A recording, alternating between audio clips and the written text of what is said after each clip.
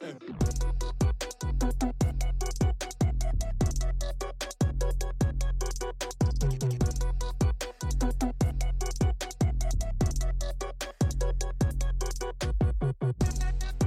afternoon, everybody. Hello, and welcome to the State of Our Workforce. Where are we now?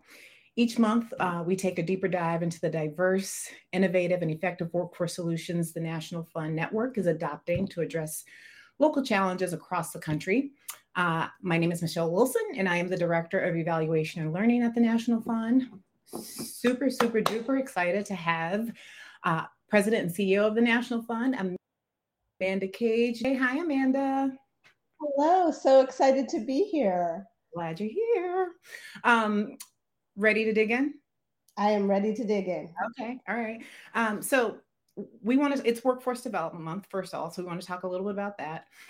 But we are 2-3 days into, I'm really curious. We've been busy at the National Fund, but from your lens, what have you been most excited about, or what are you seeing around the work that we're doing at the National Fund?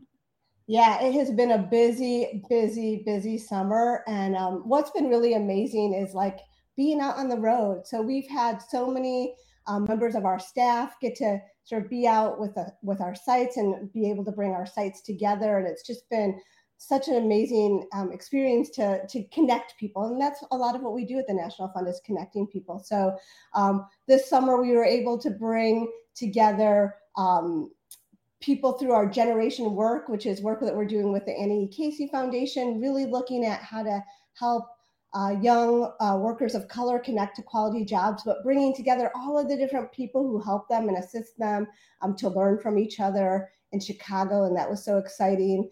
We've been really digging into some of our human-centered design work with our collaboratives around the country, really helping them put workers in the center of the conversation when we think about how to serve them and prepare them for the workforce.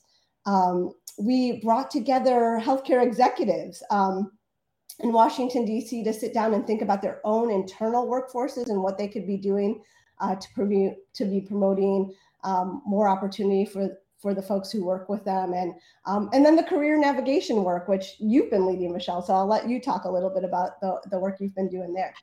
Yeah, no, that's been super exciting. So career navigation, because we're really trying to understand how folks, particularly Black and Brown folks, navigate occupations where typically they don't have access, right? And so we've been, or job quality has been an issue. So we were in Boston talking to home health aides, really trying to understand their perspective and landscape around career navigation.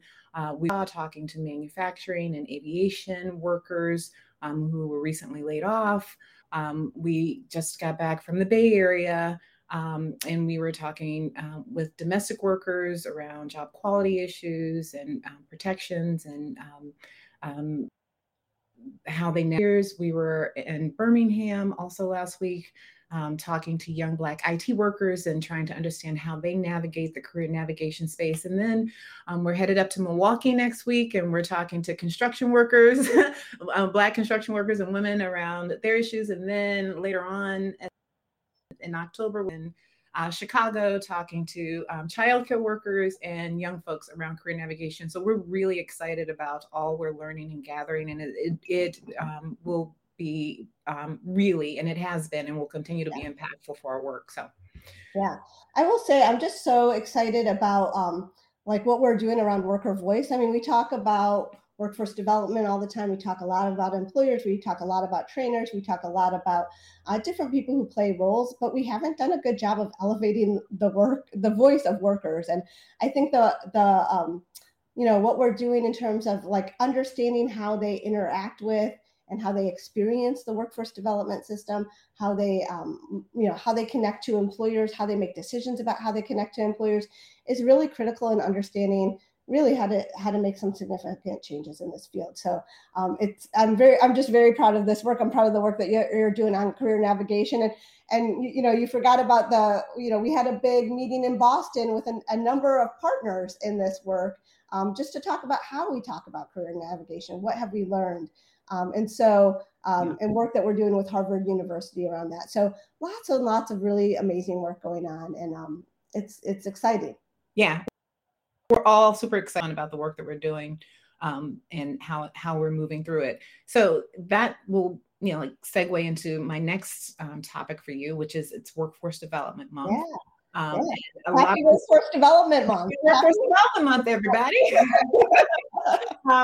So one of the things, one of the areas that we are really digging in is around occupational segregation. We talked about it on our last State of the Workforce with two of our directors of equipping workers and activating employers. But I want to know from you, as the CEO and president and CEO of the National Fund, what it means to kind of set strategy around that and why it's important, and just more from your lens about that. Yeah, and it's so important. It's amazing, like that the words occupational segregation are getting national attention. There was a article in the New York Times. Like if you would have asked me if there would be an article in the New York Times about occupational segregation a year ago, I probably would have said no. But there was, right? Our friend Steve Lohr wrote this amazing article about occupational segregation, and so I love that it's getting the attention it deserves. And I think that this is the major challenge of our time, right? If we can't figure out how to promote equity, racial equity in this country, when there is such opportunity for a variety of reasons, including massive investments from both the federal government, local governments, corporations, employers, if we can't figure out how to use this opportunity to really disrupt occupational segregation, we will miss the mark. And it's an important inflection point, quite frankly, for our country, for us to do this. And so I'm very proud of the fact that, we've put this issue on stage. For those of you who were, when we had our convening in Minneapolis, our main stage was about occupational segregation. It was probably the first time lots of people in that room had heard that term. So I'm excited that we're continuing to lead the way on this issue. But again, I think that there's so much to be done. And if it's up to us in the workforce development field to really challenge this. Well, I think the other piece that's really critical to this, Amanda, is around our ecosystem and who we partner with to do these types of work. And any observations you have about what it means to engage with your partners on the ground in this kind of work? Yeah, I mean, I think the key word is partners. Like none of us are going to be able to do this alone. And in the ecosystem, there are so many important actors. Some of it is elevating the voice of workers, which we've talked about, but it also means there are a lot of people who need to sort of interrogate and question some of the techniques and behaviors that we have held dear in this field. And I think that's hard. So it's everyone from, community colleges to employers to workforce boards to, other training institutions. Everybody's going to have to make a little bit of a shift and to look inward to see how we're perpetuating this. Because the thing with occupational segregation is it doesn't just happen. We've held these policies and practices in place that have contributed to it. And so it will take a number of us changing to make real impact. And I think the key is bringing people to the table who are interested in making those kinds of changes. And I think there are lots of partners out there. And then figuring out what do we need to do to really change practice on the ground. And that's where the rubber hits the road, and why I think that as a network, the National Fund can really play a role to see how this is playing out in lots of different places around the country. Nice. So I've been talking, a couple of times I mentioned we have a special announcement.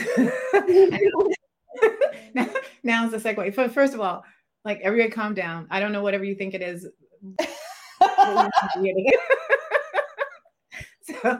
So there's that. So thank you for showing up. But so Amanda, what do you want to share with us? Yeah, so we're really excited, and I mentioned that we put occupational segregation on the main stage the last time we held a national convening. And it was very exciting at the time to gather together 400 brilliant people in workforce development, including delegations from our network, to think about and to address these thorny issues. And we're looking to do it again. So what we wanted to do is just announce our next convening a year from now. So everyone put it on your calendars. We will be having our next Shift conference, Shift Towards an Equitable Future. It's going to be in very funky, cool Memphis. So for those of you who've been looking for an excuse to go to Memphis, Tennessee, this is it. September 24th through 26th. And we'll be digging into all these things I just talked about, right? This is a space for us to be creative and innovative with partners and colleagues in the field to make real inroads on racial equity. And it's so special to me that we're doing it in a place like Memphis that has had such an important role historically, for example, in the civil rights movement, that we're going to do it in a place that has a history as we build the future. And continuing to, make a stake in the work around race equity, around, just some of the local things that are happening there in the community. We're really excited about this. We are deep into planning mode. Us at the National Fund, we like to be great hosts to folks who come to see us. And so we are looking forward to a good time. And so we really want you to put it on your calendar and start making plans. And there'll be more information to come over the next few months around. Amanda, as we wrap up, I'm curious, I think I know what it's going to be, but I'm just going to ping to you around what's your call to action for us when we think about workforce development more and just around race equity and inclusion and occupational segregation. What's your call to action? Yeah, so I'll say my first call to action is come to Memphis, right? Figure out a way to get yourself to Memphis, because for 2 days, we're going to be digging in and digging hard around some of these issues. But, as you go through the work, it's really hard, as you're going through the day-to-day to be thinking about these big issues and chipping away at some of the unjust practices that we all know exist in the world that we're in. I would just...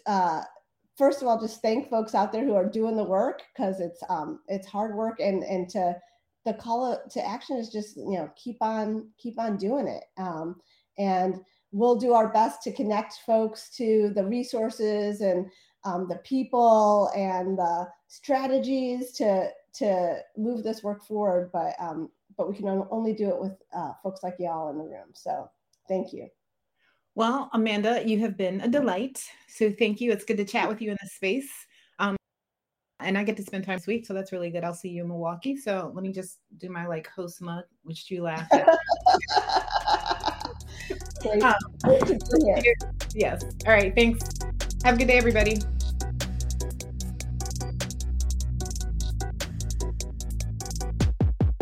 State of Our Workforce, Where Are We Now?